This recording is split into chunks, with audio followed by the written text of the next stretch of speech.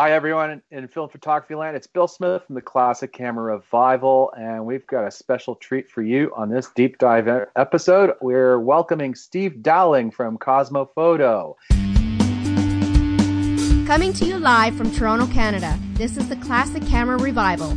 If you don't have gear acquisition syndrome now, you certainly will after listening to our show.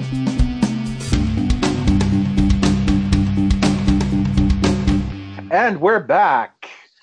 So with me today is Steve Dowling from Cosmo Photo over in sunny London, England, and John Meadows, who's helping out with the questions and, of course, doing the engineering of this lovely podcast. So hi, Stephen. How you doing? I'm not too bad. Greetings to you and everyone listening. Yes, welcome. Yeah. So, Stephen, for those of us who live under a rock or have been in witness protection or living in the high Arctic without any access to the internet, can you tell us a little bit about yourself, what got you into photography, and of course, what made you start Cosmo Photo? Yeah, of course. So I'm, by day, I'm making myself sound like a superhero or a secret agent or something. By day, I'm a journalist, and I've been a journalist for nearly 30 years. By day, I'm a journalist, and I work at the BBC as a sort of science editor. Though a lot of my journalistic career was spent as a music journalist, which is quite an odd change in direction, as more than one person has told me before.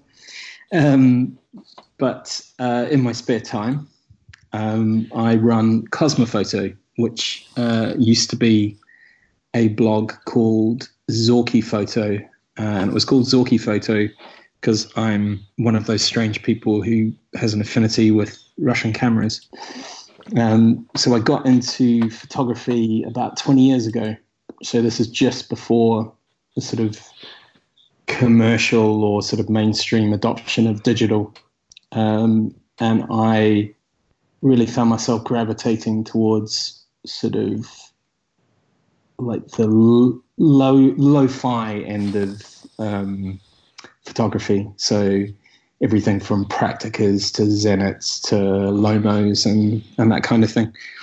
And so I've been shooting quite seriously film photography since the early 2000s.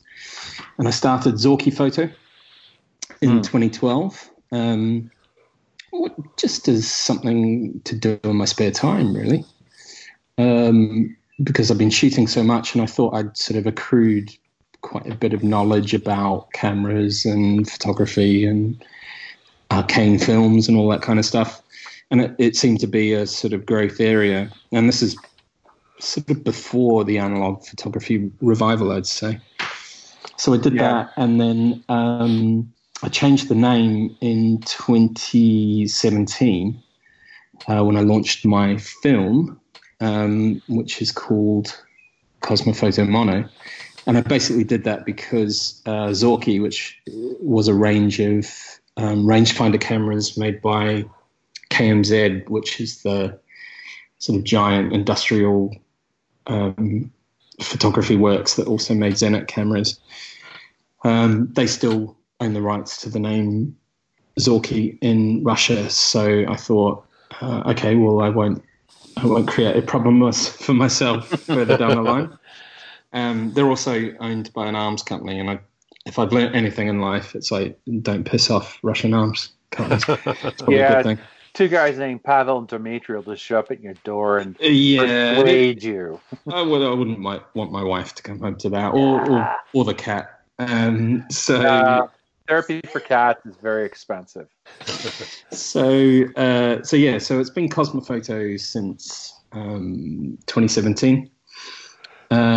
And since then I've been doing this sort of one-man film brand, which is running at the moment up until very recently, like yesterday, it was one film, which was a 35mm black and white film, a repackaged film from the mighty people at FOMA in the Czech Republic. But as of yesterday, when they arrived from the Czech Republic, it's two films, because the 120 version is has just landed, and I'm just looking at one of the boxes on my camera cabinet as I speak, sitting next to a Zenith. So yeah, it's been a good week. It's really weird how even this far into doing this and having like spent various emails and toings and froings over box design, when it actually turns up as a physical product, it's still a bit of a wrench in a really good way. It's like, oh yeah, this thing actually exists. So have you kind of found that since launching Cosmo Mono 100, is it sort of exceeded anything you ever dreamt? Like, wow, this film emulsion really took off? I can only say that it's massively exceeded my expectations. So I thought that if I sold 5,000 rolls of film in the first year, that would be quite good. That would basically be 2 batches of the production. And the first year I sold 15,000 rolls of film. Wow. Whoa. So, yeah. So that's, I think part of that is the novelty of it and the fact that, not to sound like I'm blowing my own trumpet, but I think the design of the packaging is really eye-catching, and it really, just looking on forums and, comments on stories, people have gone, I know this is a repackaged film, but I'm going to buy it just because I love the packaging so much. And I think it stands out. If you see not to take anything away from, the Ilfords and Kodaks and Fujis, obviously, but when you have a range of films like that, I think there's less freedom for you to make a statement with the packaging, because you have to be part of a heritage and a lineage. I think Ilford in particular have done something quite well where, each film has a different color with the lettering. So, you can, at a glance, if you know that range, you can tell if they've got your film in stock, because you'll either see the color or you won't. But if you're just coming in new to film, like maybe a 15-year-old who's never shot it, or, somebody who maybe shot film for a semester in college and hasn't really thought about it for the last 15 years, but, has picked up an old film camera and is quite excited to do it. You don't have that same, awareness of brand and, what to look for in terms of, the color coding around the films you might want to buy. So people like that, I think, are maybe going to be swayed a bit more by eye-catching packaging, and that does sound quite millennial and superfluous. But I think in the history, if you look at articles, I know there was a really good one on Japan Camera Hunter a few months ago, where this writer just sort of looked through, chose 10 great film box designs from the past. There was some really amazing graphics and awesome box designs. So I wanted something to sort of fit into that lineage, to maybe look a bit retro and look, like it might have been something produced in the Eastern Bloc in the 1970s, maybe. It's John here. I'm just going to jump in. I just love the packaging. What it reminds me of, when I was a kid, I collected stamps, and I had, someone gave me a bunch of stamps that were made in the Soviet Union, and they were made for collectors, and the look and feel of this packaging captures that era perfectly. I mean, it's really nice to hear that, because that's a real touchstone for what I was looking for. So I didn't design the packaging myself. It's made by an amazingly talented designer who goes by the name My Mate Does Art, but I know him as Martin. And he really got what I was trying to go for. And, the stuff that I was using as this touchstone was a lot of East European, graphic arts from sort of the Cold War period, sort of 50s up until 70s or 80s. So I've always been interested in Eastern Europe and Soviet Union, Russia. And with collecting the cameras, I also started seeing a lot of like really interesting graphic art, from posters to camera boxes to like, matchbox covers to, all sorts of like really interesting graphic art. And that was even at the back of my mind, even before I thought of doing the film. It was like, if I ever do like a book or something about like my interest in Russian cameras, I can basically, I know what it'll need to look like the book cover or, the art or whatever. And so when it was after Bellamy Hunt did his film and I got the idea to do Cosmophoto Mono, I suddenly, was like, oh, of course I know what the box art is going to look like because I've had this stuff percolating in the background and this, interest in this sort of Russian, East European graphic art. So originally it was going to be Zorky photo film. The really odd thing was that I had this sort of space style graphics on it anyway. So when it came to working out what the name change would be, it was like, well, I've got this sort of space themed stuff. It wasn't a huge leap to then go to, some kind of space name, and Cosmo just seemed to again like reinforce that aesthetic, because cosmonauts and cosmos and especially with a K instead of a C, it sort of underlines that kind of East European flavor. So it was really odd how it kind of came together without really overthinking it. It arrived quite naturally, which was nice. Well, speaking of Eastern Europe, we sort of asked some of the people in the Toronto Film Shooters Facebook group to come up with some questions. And one of them, Boris Taylor, don't let the last name fool you, he's from the quiet side of the Balkans. He asked a few questions. One, just how related is Cosmo Mono 100 is to Fomapan 100, aside from, of course, being coated in the same factory in the Czech Republic. His experiences is your film is finer grained than the Foma product. Wow. Well, I've not been able to run scientific tests on the two films side by side, but all I can say is that they should be the same film. So okay. It might be that he's been running his Fomapan 100 in a different developer.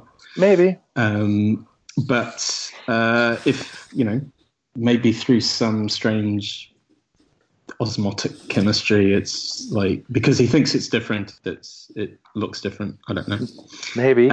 Sticking with Boris for a second. Actually, no, I'll flip. Another one of our members, the Toronto Film Shooter Facebook members, Ken Duty asked, where can he find the tech specs, in particular the spectral response curves for this film? So the tech data. The tech data. So I have a limited amount of that, which came from the factory. I probably need to post that. Because I've been quite transparent about the fact this is a film from Foma that's 100 speed. People can fill in the blanks. Yeah, I'd say 90%, but even that, yeah. It's like the packaging, your packaging is way cooler than their packaging. But if people want to do that detective work on their own, they should be able to. For instance, if anyone asks, what timings should I be thinking of if I want to use X developer, then I would say just go to the massive development and process as you would Fomapan 100, because it should be behaving exactly as Fomapan 100 is. And that's what I found personally. And again, it's Fomapan 100. It's really nice film. It's one of my go-tos. And I guess another question from the hive mind of the Toronto film community: are you planning to introduce other films aside from 120 format. Also, that's also tied. My brother Alex shoots large format. Are you planning to introduce sheet film? So, sheet film is a bit of an unknown quantity for me, if I'm honest, just because I'm a 35mm and 120 shooter. So while I have about 100 cameras, none of them are larger than 120. So you're in good company.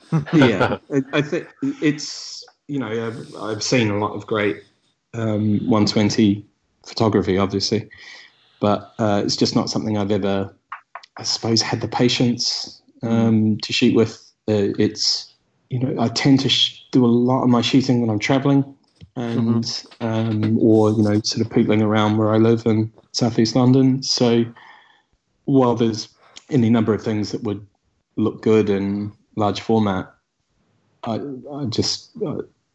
don't lug a tripod and all the associated stuff around. So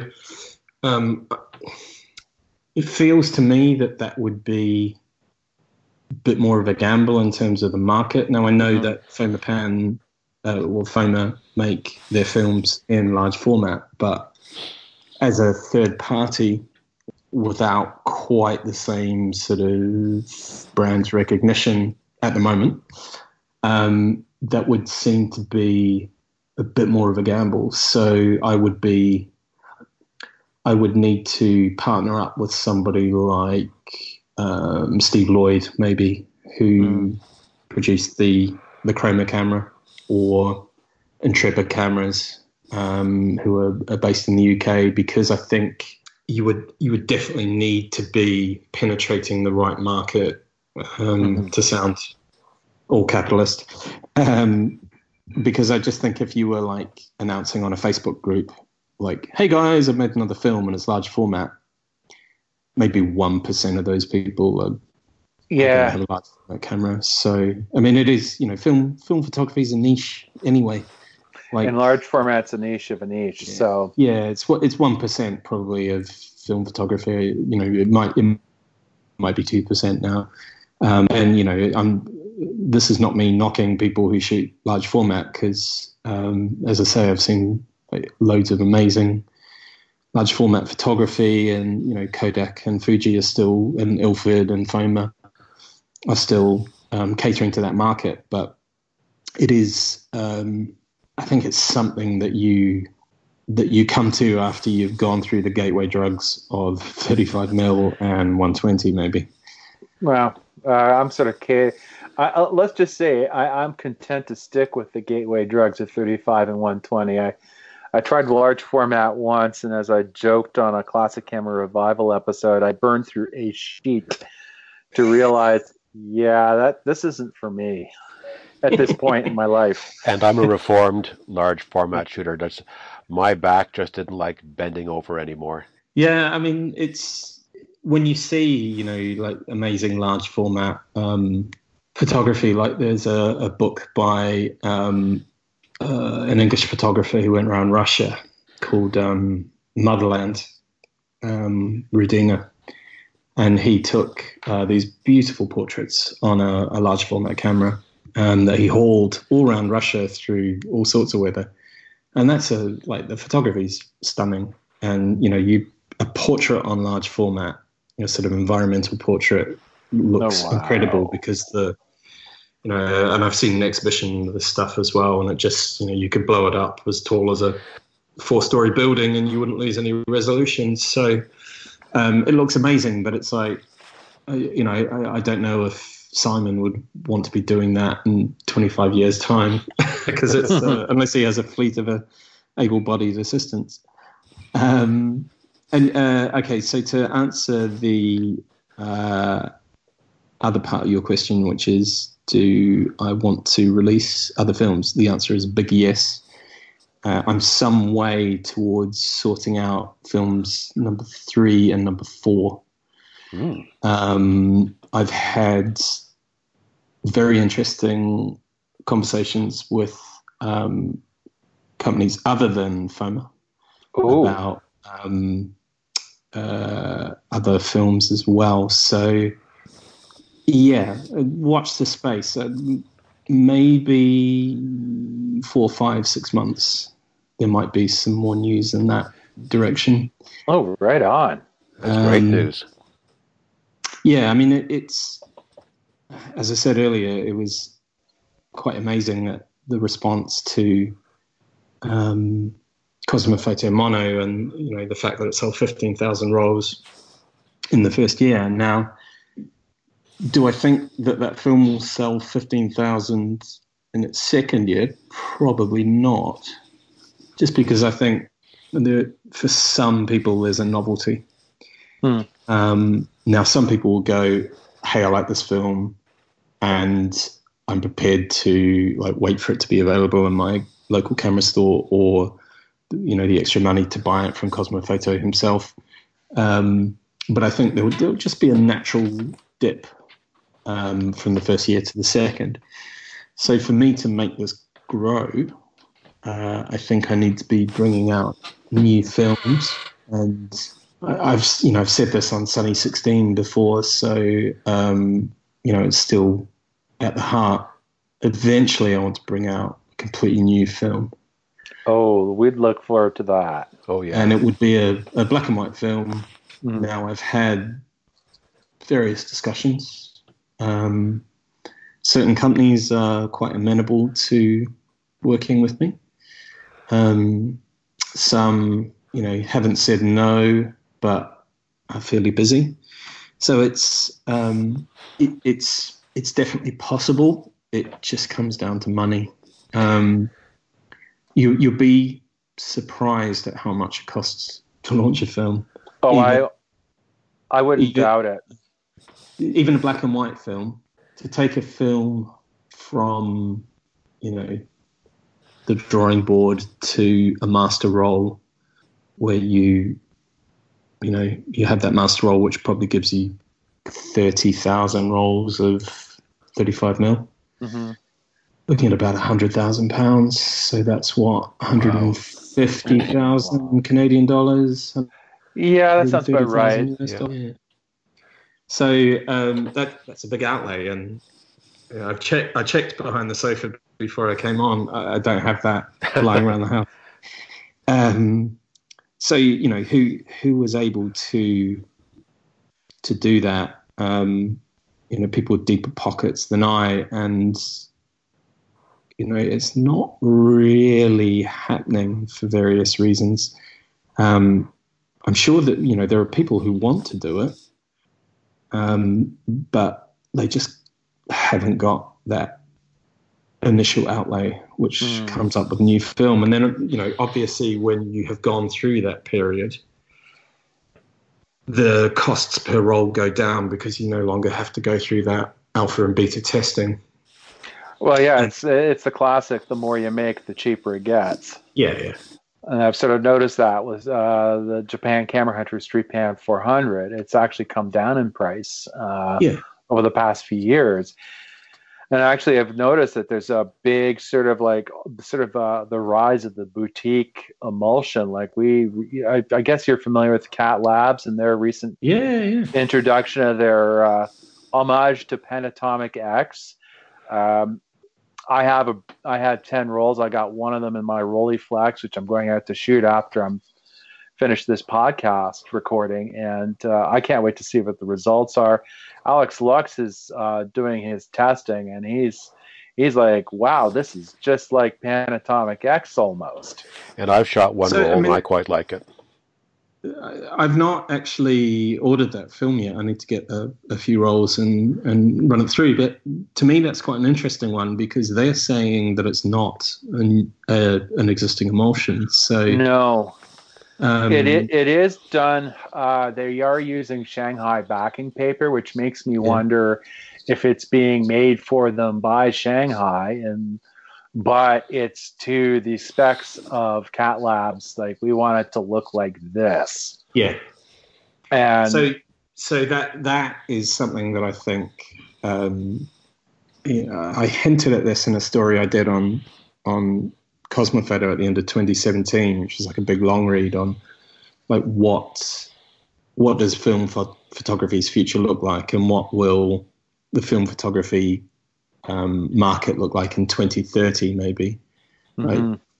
Early 2030s, giving, a little bit of space between now and,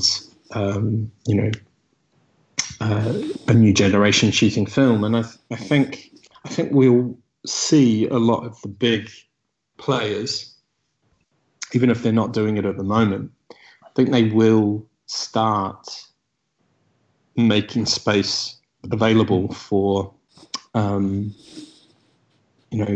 the boutique brands, the people who want to do something a bit different, to, make a film for them. So, let's say, for instance, hypothetically, Kodak says to people, yeah, we can do this sort of like slide film that's designed to be cross-processed and looks like E100 VS, cross-processed. Yeah, we can do that for you. So, how many are you looking at making?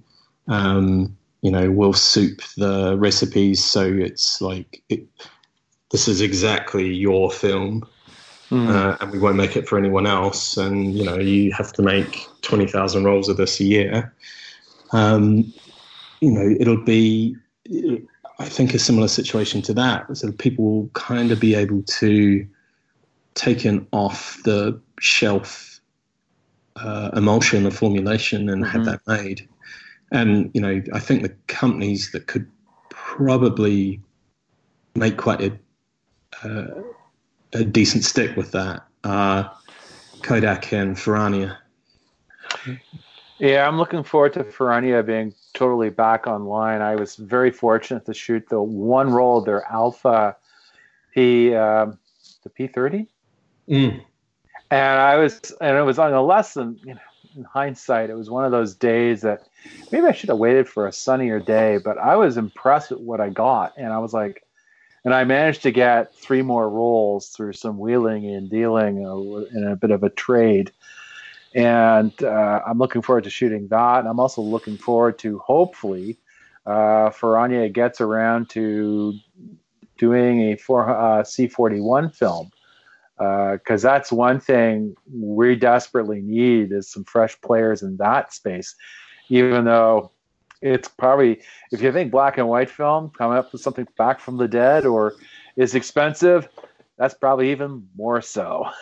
I mean, if you wanted to bring a color film back from the dead, even like an existing emulsion, so you wanted to take the old Solaris 400 or even Solaris 400, or Kodak. Like if you wanted to take the warm tone Kodak Gold 100, that's going to be $1 million without a problem because you have to R&D that. I know, because some chemicals no longer available, and with color, it's so much more of an issue because there's more chemicals that need to go in that. If you're wanting to make a color C41 film, the chemical process is just so much more complicated than black and white, and there's all this extra steps of R&Ding that you have to do at every stage. And, I've spoken to Bob Shanebrook, who wrote Making Kodak Film, a long-time Kodak engineer, and he's like very helpful and sort of shining a bit of a spotlight on this process. And he said, like, color films, like, it's a complex process. It's not an easy thing to do. And back in the heyday of film, the big film-making plants, Agfa, Kodak, Solaris, Ferrania, Fujifilm, they employed thousands of engineers, like people with like chemical engineering degrees, and that's what they did. 80%, 90% of their workforce was in R&D. And now it's hobbyists. And it's we're at a quite optimistic time in terms of the hobby, because if I look at Cosmo Photo Mono, I wouldn't have tried this in 2012 when I set my blog up, because I thought that in 10 years' time I'd probably just be shooting black and white film because everything else would have gone. because it was still such a downturn. I mean, that was just after Kodak got rid of all of its slide films. We'd lost things like Fuji Reala 100, which is a really good. I missed that film. Yeah, great film. So you were already, even after like the darkest days of like emulsions disappearing almost month by month, we were seeing like yet further reductions. So that was the period where I was like, well, maybe I've got 10 years to write some stuff about film photography. We're in a much, much more optimistic and interesting like space for film photography. It's growing every year. The amount of people I see shooting film in London. I mean, I see people with a film camera every day. Like even on my commutes, I see people with film cameras. Oh, that's cool. Because I was going to ask, what's the analog film photography community like in London? Huge. Is there a large sort of I gotta say, are there a lot of retail photography stores supporting it? Not only are there a lot of stores which continue to support it, there are labs opening up. Oh, nice. There are stores that didn't used to stock film opening, lines of film. They're, just from having the film, I've been contacted by people who are like, oh yeah, we used to stock film and we stopped for a while and now we're, getting back into it. And you're also seeing the rise of sort of online film retailers who are catering for, people who maybe live outside the big centres. So in the UK, outside London, Manchester, Birmingham, where there's, enough bodies that can, support a store on a high street that's selling film. Mm-hmm. If you live in a smaller market town or, in a village on the coast somewhere, with film being more of a niche now, you maybe don't have that, pool of customers. But, you have these online retailers who are able to pop something into the post to you. And that's really kicked off, I would say, in the last not even 18 months. So, you have Analog Wonderland, who started last May. And then, I've heard of them. Yeah. And Film Bros, who are a pair of guys in London who just started at the tail end of last year. And I've been contacted by 2 other people who are setting up similar online film shops, but aren't yet running. So I think that's, we're at the start of growth of that kind of stuff. And I think that comes hand in hand with the rise of boutique brands like Cosmophoto or Japan Camera Hunter or, Ars Imago also, releasing a repackaged film, or Spema or Astrum as they're called now, sort of, reprocessing Agfa film. Oh, wow. You have these new brands, and so the interesting thing with that is, I've had some really interesting chats with FOMA, who made my film. And they don't see making this film for me as something that erodes their market. They see it as something that adds to their market. That's smart. So, people aren't buying my film and not buying a Fomapan film or a Kodak film or an Ilford film. They're buying my film and they're still buying that other stuff that they like. So they're actually spending more money on their hobby or their passion or whatever you want to call it. It's actually helping get more money into the business. And, that becomes something that is like extra revenue at every stage. It's extra revenue to the people who make the film, but also the third parties that they fit, like the people who make the plastic bottles or the printing firm that makes the labels of the boxes. Or even the canisters. The canisters, yeah. And, it also means there's, around the world, 15,000 more rolls of film that had to be developed. Mm-hmm. Some of those people will obviously do it themselves because it's black and white, but that also means that they need to buy chemicals. So that is an extra amount of money, and not an inconsiderable amount of money. That is essentially new money into the film community and into the film photography economy. And I think the more small players like myself that there are, the more healthy it's going to become. And I think the big players, Kodak has been very nimble on this, I would say. A lot more nimble than Fujifilm, for instance, who, still make great films, but have been perhaps less proactive in asking the community what it is they want from Fujifilm. Fuji is no longer on my Christmas card list. You're not the first person to say that, but I think Ilford and especially Kodak, they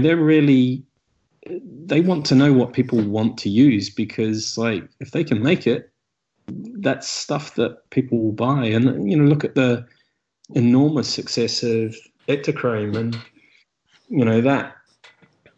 that's not a cheap film. Over in the UK, that's 15 quid a roll. Yeah, and I know this because I bought some for a trip to the Far East I did in November. That's a lot of money per roll, but it sold out. It really did sell out. And so when you have something that expensive, and I know people have done the price comparisons. It's actually not more expensive than shooting film in the 1950s. But it still feels, when that £15 goes out your hand for a roll of film, it doesn't include processing yet. That's lunch. And or beer. That just means that's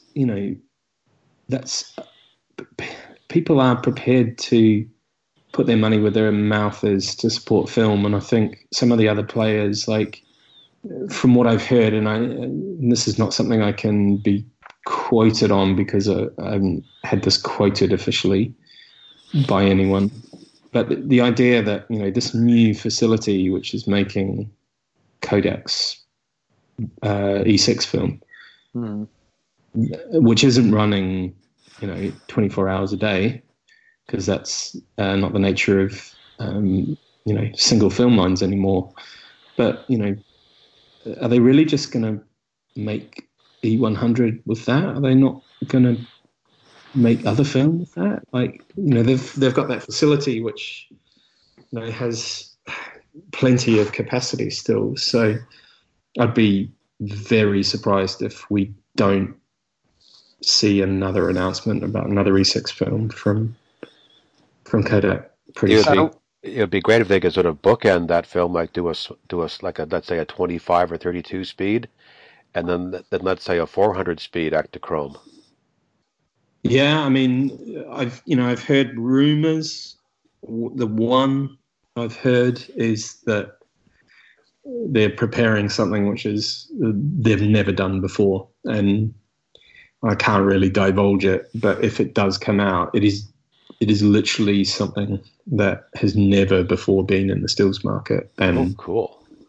It's something that I could not wait to try. I've heard similar rumblings through, I'm trying to remember who was talking about that. I think it was a Sunny 16 podcast. They were interviewing somebody from Kodak, and he was being very coy about, we've got some stuff in behind. I think it was sort of alluding that there was going to be a 120 version of Ektachrome 100, which I'm waiting with bated breath. I mean, that's definitely happening. Happening. This is something. I mean, we have never seen a product like this. It's genuinely exciting.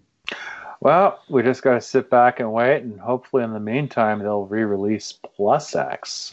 Oh, I love that. Yeah. Well, yeah, I know. I'm hype. I'm beating that horse because it was just one of those films. I really was sad when they killed that one. So that's something I've only ever really shot as an expired film, really, because at the time I was shooting and it was still around, because I think they got rid of that about 2012. Same time 12. As the slide film. It was like the big purge. There you go. Yeah. I was shooting Fiji Across or FP4, and it's if I think back, like occasionally when I see a picture of like a camera shop in the 90s, and there's all these emulsions, and I think,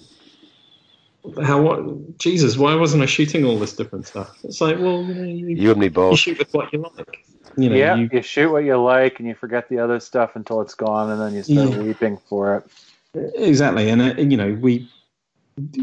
you have to do is look at the list of discontinued films on Wikipedia. There's a really good page there, and there's stuff that I had no idea about. It's like, really, like, no. It's like, and also, when I first got into film, I was at times struggling freelance journalist in my mid-20s. So, I didn't have a huge budget for shooting film. I didn't shoot a lot of slide film just because it was, more.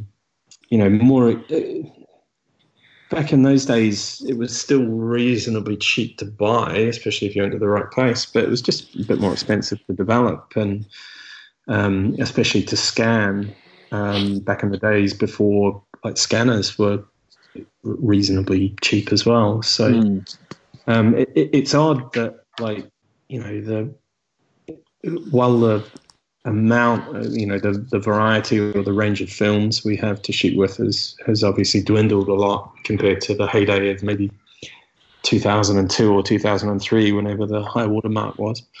A lot of the other, like, aspects of shooting film, it's like we're probably in the best position we've ever been. Mm-hmm. In a lot of places, like, developing the film's not that expensive. I can get my film just developed, not scanned, for £5 a roll, which, that's less than the cost of a pint of beer. Well, essentially here, I can get a roll of 35mm film, processed only, don't cut, don't scan. I can get it done for $7 and change, which is, just literally just under a price for a pint of beer here. So it's about the same. Good beer. Good beer, yeah. We're not talking cooking lager. No. Obviously, I won't name any brands in case I cause some kind of Toronto beer war.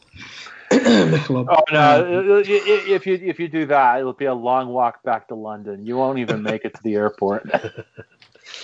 But I'm actually working on a piece. I started it last year before I got a bit sidetracked with various bits and bobs.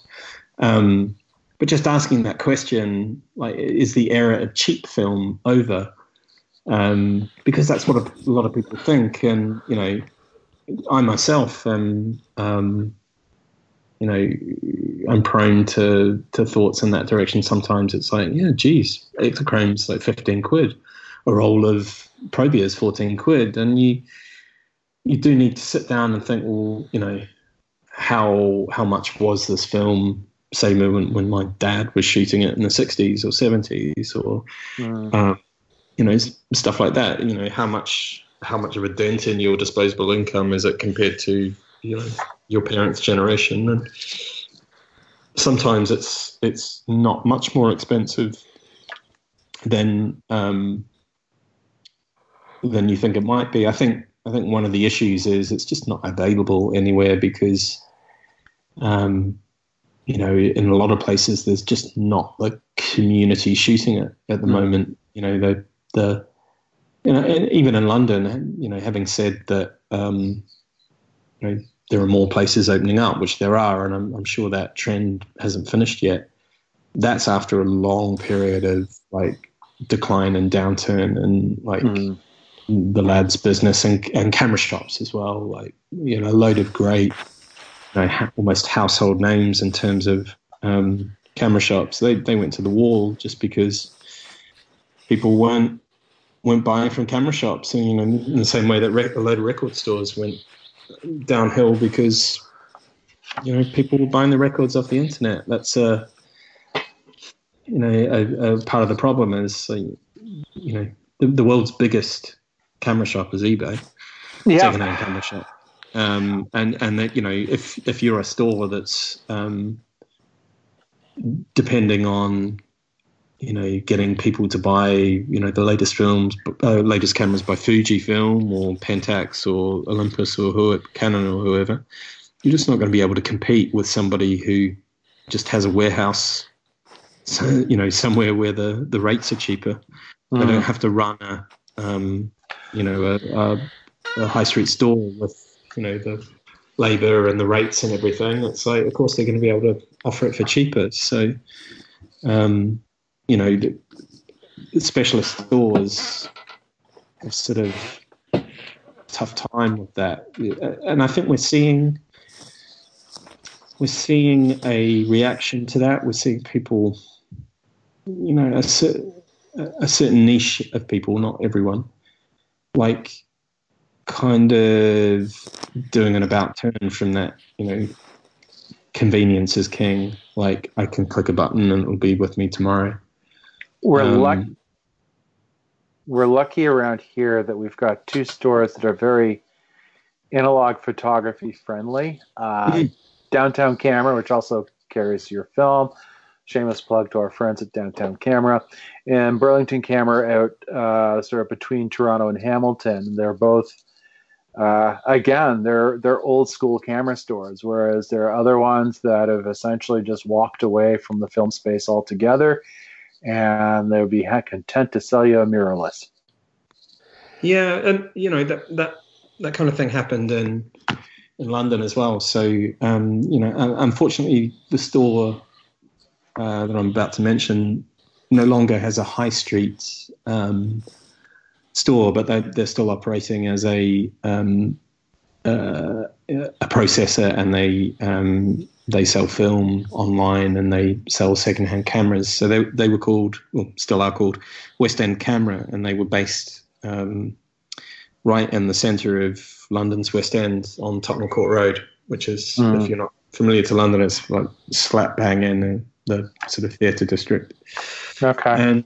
And sort of in 2005, when digital really started becoming a mainstream thing, the two guys who ran it realized that they were just not able to like compete with the online sellers in terms of, you know, selling the new digital cameras, digital compacts, DSLRs. It's like they would have to go so low that they were barely making anything on these, you know, cameras that were costing them £500. So they just went, well, there'll always be a niche. So let's just not sell this stuff. Let's just concentrate on film and darkroom supplies and everything related to film cameras. So I did an interview with them for the BBC when I did a piece about 2015 on, you know, the people who just stuck with film, and that's when I got to know these guys quite well. One of the managers, Edgar, said that around this time, so this is the same time that Ilford basically went under and then was resurfaced thanks to a management buyout.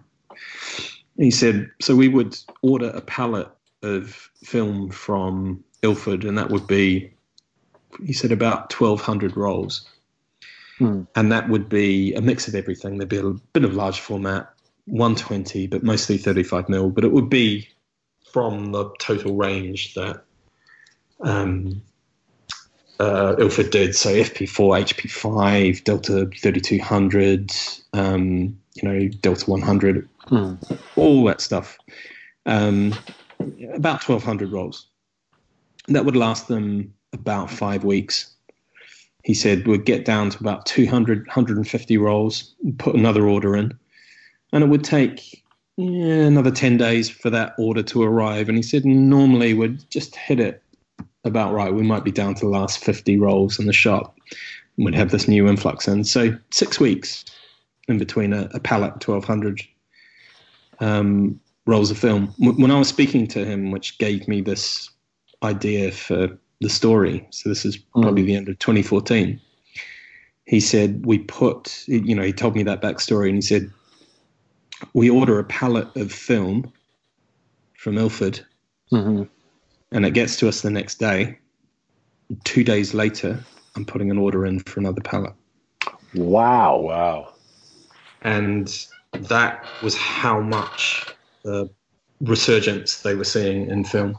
Now, that was a shop that had always, people knew that place sells film. People knew that it was, it's always worth going and having a look at West End. They processed, but they had a wall of film that was, a sight to behold because they had everything.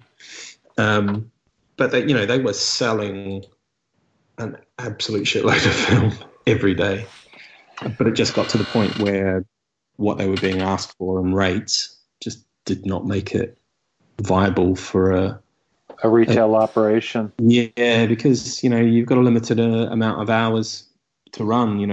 People who are walking down that street at 10 o'clock at night aren't going to be looking to buy film. They're going to be looking for somebody to get a drink or, something to eat. So if you're not in hospitality, you have a limited window during the day in which to sort of ply your trade. So how about a combination pub that also does 1 hour photo finishing? Well, this is what I hinted at in this long read I was mentioning before, is what we think of as a camera shop isn't what the new film photographers of 2030 are going to be shopping in. It's going to look completely different. And I think we're already seeing it in some places. So, I don't know if you guys know Anthony Roux. I know the name. I haven't chatted with him personally.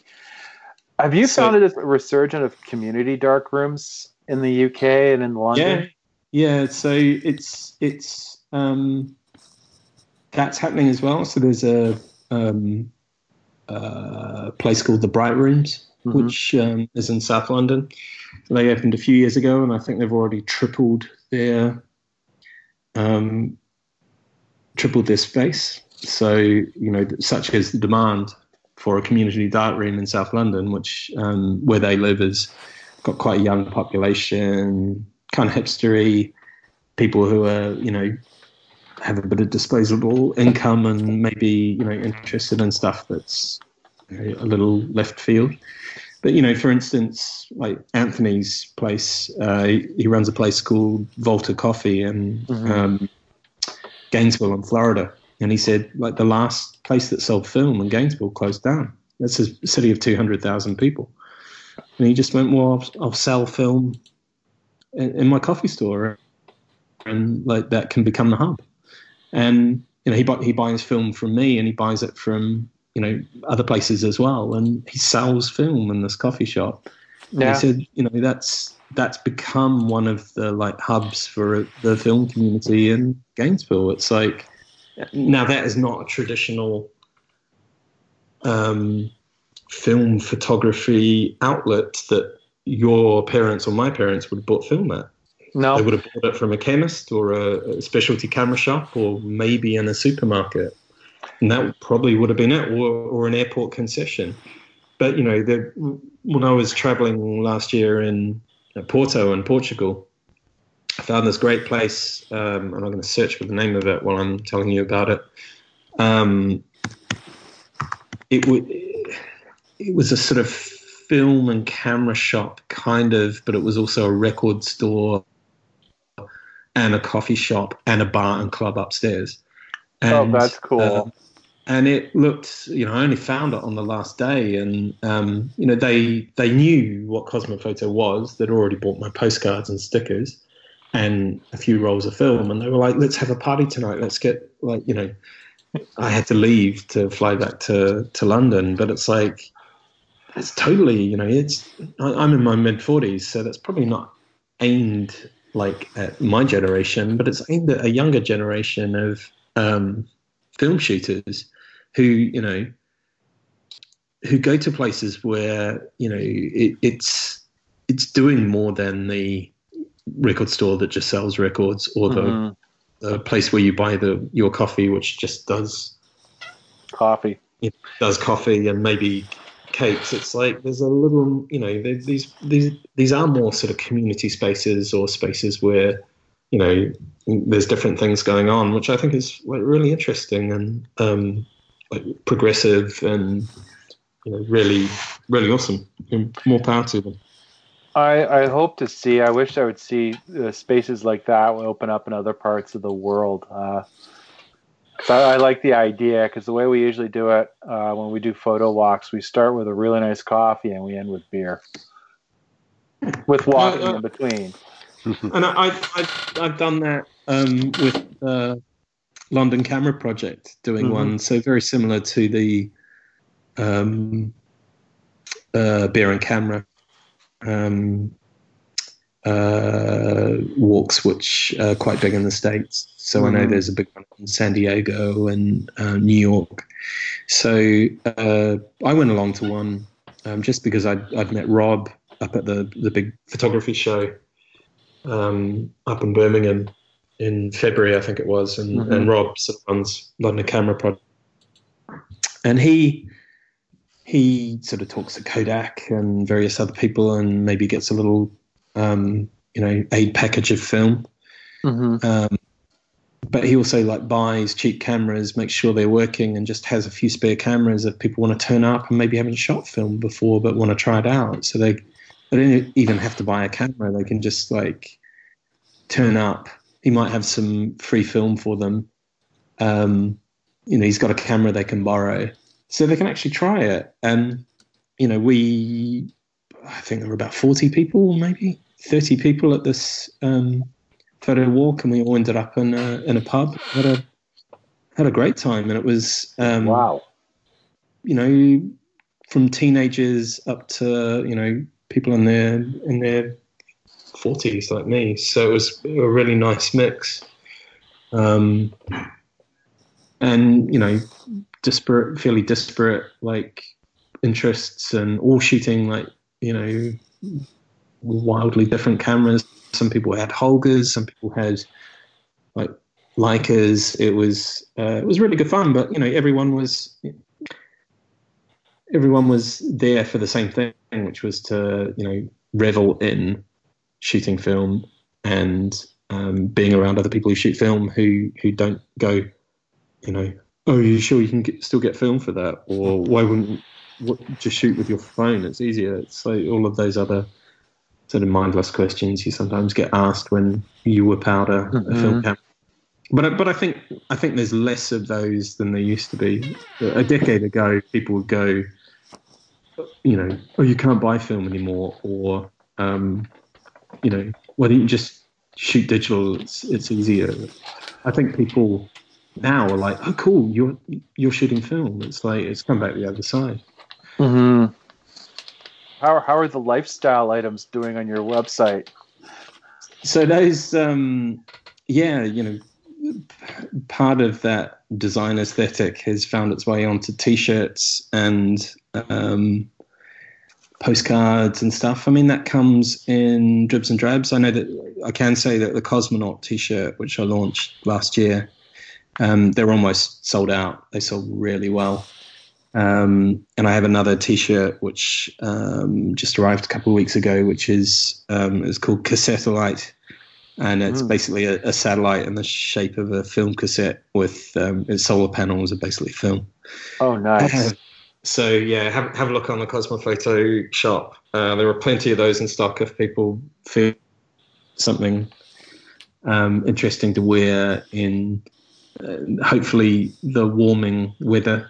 Yeah. Certainly northern hemisphere. So I've sort of taken quite a scattered gun approach, I think.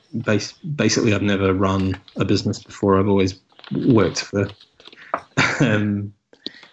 other corporations or sort of been a freelance journalist. So I've just basically licked my finger, stuck it up in the air and seen which way the wind blows. So I've also made leather film pouches for 35mm film. Oh, nice. Which are a nice little portable way of keeping 4 rolls of film outside of the canister, just in a little pouch. You can pop that in your camera bag or normal rucksack. Not something I would keep film in for like long-term periods, just because leather, there can sometimes be outgassing from the stuff that they use to treat leather. But I have it on the authority of Bob Shanebrook, who worked for Kodak, that like for a few weeks or months in normal situations, that's not a problem. So and they're handmade, hand stitched in China from proper Italian leather. So a really nice little item. There's postcards. There's stickers. People want to, put on their laptops or what have you. It's a bit of fun, really. It's I get these ideas and now I can just try stuff out. There's a couple of other things that I'm looking at launching. Hopefully, one will be over the summer, which is kind of a gap in the market in terms of like the people who really shoot film and like sort of staying on top of what they're shooting and how they're shooting it, which I can't really divulge at the moment because I'm still testing it, but hopefully that will start seeing the light of day maybe tail end of the summer. And then I may have another little niche for medium format shooters who want to try something a little bit different. So it'd kind of be a starter kit for medium format shooters. Oh, nice. So basically everything you need to shoot medium format in one box. But you don't need a camera. So, interesting. Yeah. And something that should be approached with the right level of like, hey, this will be a bit of fun. Not a pinhole, but something equally as fun. I'm full of ideas. I would hope, but if you speak to me in a year's time, the Cosmophoto empire is 4 films. That would be my wish, and then maybe in another 2 years, maybe 3 or 4 more films on top of that. Cool. Yeah. I'm in this for the long haul. I haven't really spent, apart from a few Facebook ads, I haven't really spent any money on marketing or advertising Cosmophoto. It's just word of mouth. People who like it, people who see it either in shops or online and just sort of going for it. So on that basis, you do go through peaks and troughs. But it's just sort of realizing that and going, okay, it's a bit quiet at the moment. What else can I do? And, just having a blog as well, on top of all this, I'm doing Cosmophoto, which is, started as, I suppose, a way to just not showcase, because that sounds like I was trying to make a career as a photographer, but just sort of showing some of the photography I've done. But, more into, the history or the sort of the interesting cameras or, camera reviews, all that stuff. It's sort of like grown quite exponentially. And so now that incorporates my other blog, World on Film, which I launched in 2017, which I'm mothballing, and I'm just going to actually put all the World on Film content onto Cosmophoto, because I just think Cosmophoto's, it's already got people writing guest reviews and opinion articles, and I'm interviewing like people and doing like one-off features. It's grown into a big enough publication, if that's not too grandiose a term for it, that I can actually have this World on Film stuff as well, which is just a way of like showing that there's people all around the world shooting film, and whether it be shooting the place that they live in or taking a film camera on holiday, and the basic concept is a place and a camera. Toronto on a Leica M3, or London on a Lomo LCA, or Wellington, New Zealand on a Pentax ES2. Like just sort of showing that there's this community all around the world who are doing stuff like you. And I just remember in the sort of grand old days of Flickr, sort of almost every day I'd see like an amazing influential person I'd want to follow, and images that I wanted to pore over because they were shooting on a camera that I had, or they were shooting a film I hadn't tried yet, or I noticed this camera on eBay, but I was in two minds, and then I see that they've done some really amazing stuff with it. So yeah, maybe I will buy one. I just like it to be just that nice sort of inspirational stuff that you come across, and maybe you learn something as well. So it might be somebody in a city that you've never heard of, and they're writing about they're showing you pictures of it and talking about film photography, but they may be telling you something else about it. Mm-hmm. Who knows? I'm quite optimistic about the blogging side of it, just because I think you see the rise of some of the other blogs that inhabit that space, like Casual Photophile and 35mmC and Emulsive and Japan Camera Hunter. They've got big audiences. There are a lot of people clicking on their stories every day, a lot more than mine. But all those blogs have grown at a really impressive rate, and more and more people are getting into film. That's the thing that people don't realize. It's like, I think we do, because we're sort of enmeshed and embedded in this hobby, and we're maybe a bit more sensitive to, it feels like there are maybe more people into this than there were 5 years ago. That's totally what I see every day, A, from running the blog, and B, just from living in a big city where, there's a big population of young people. I see people shooting film all the time, and I didn't see that 5, 6, 7 years ago. And I think that's really exciting. Oh, I know. Agreed. Have you got any projects that are not tied to Cosmophoto you're working on, or just any sort of vacation plans coming up?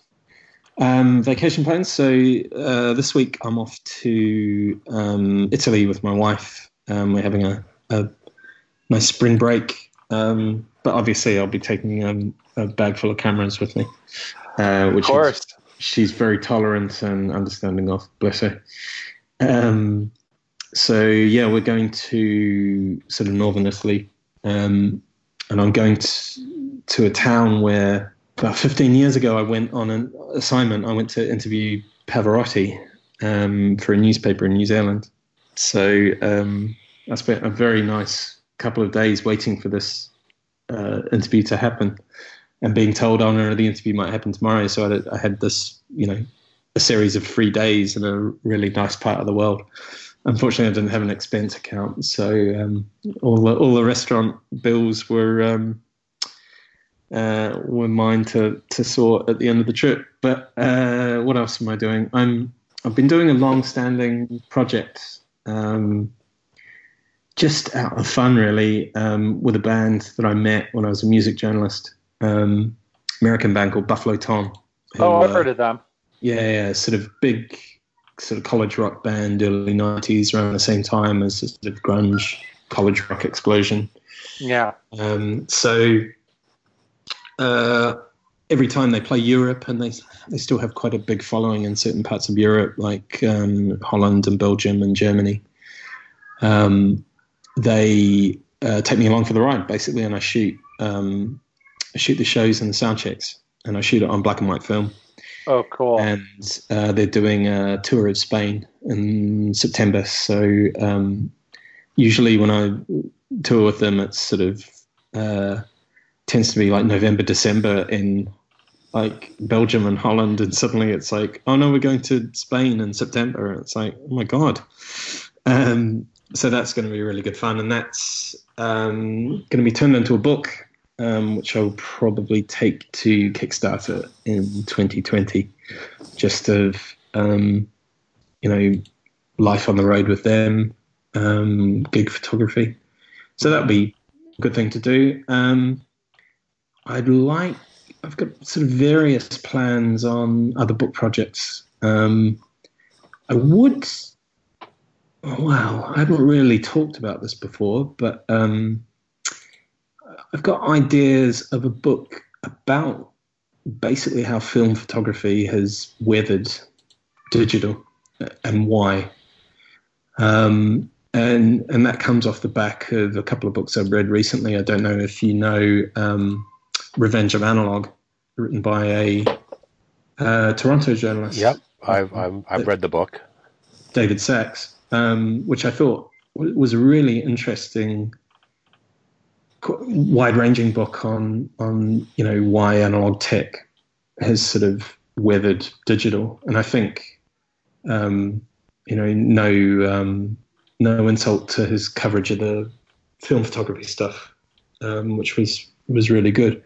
I just think there's probably a book to be done on how film survived and why it survived. And so, yeah, I want to sort of maybe see if I can get a publisher interested in that. But that would be a more of a long-term project. And just shooting. The weather's been so nice in London the last sort of few weeks that and there's been like holidays like Easter and what have you. I've been able to sort of wander around on sunny days taking pictures, and ultimately that's the great thing about film photography, is it gets you out, like exploring the world, and even if it's the end of your street, it's that is the end result, is like going out and taking pictures. And especially I'm sure it's even more like this in Toronto because the weather's colder.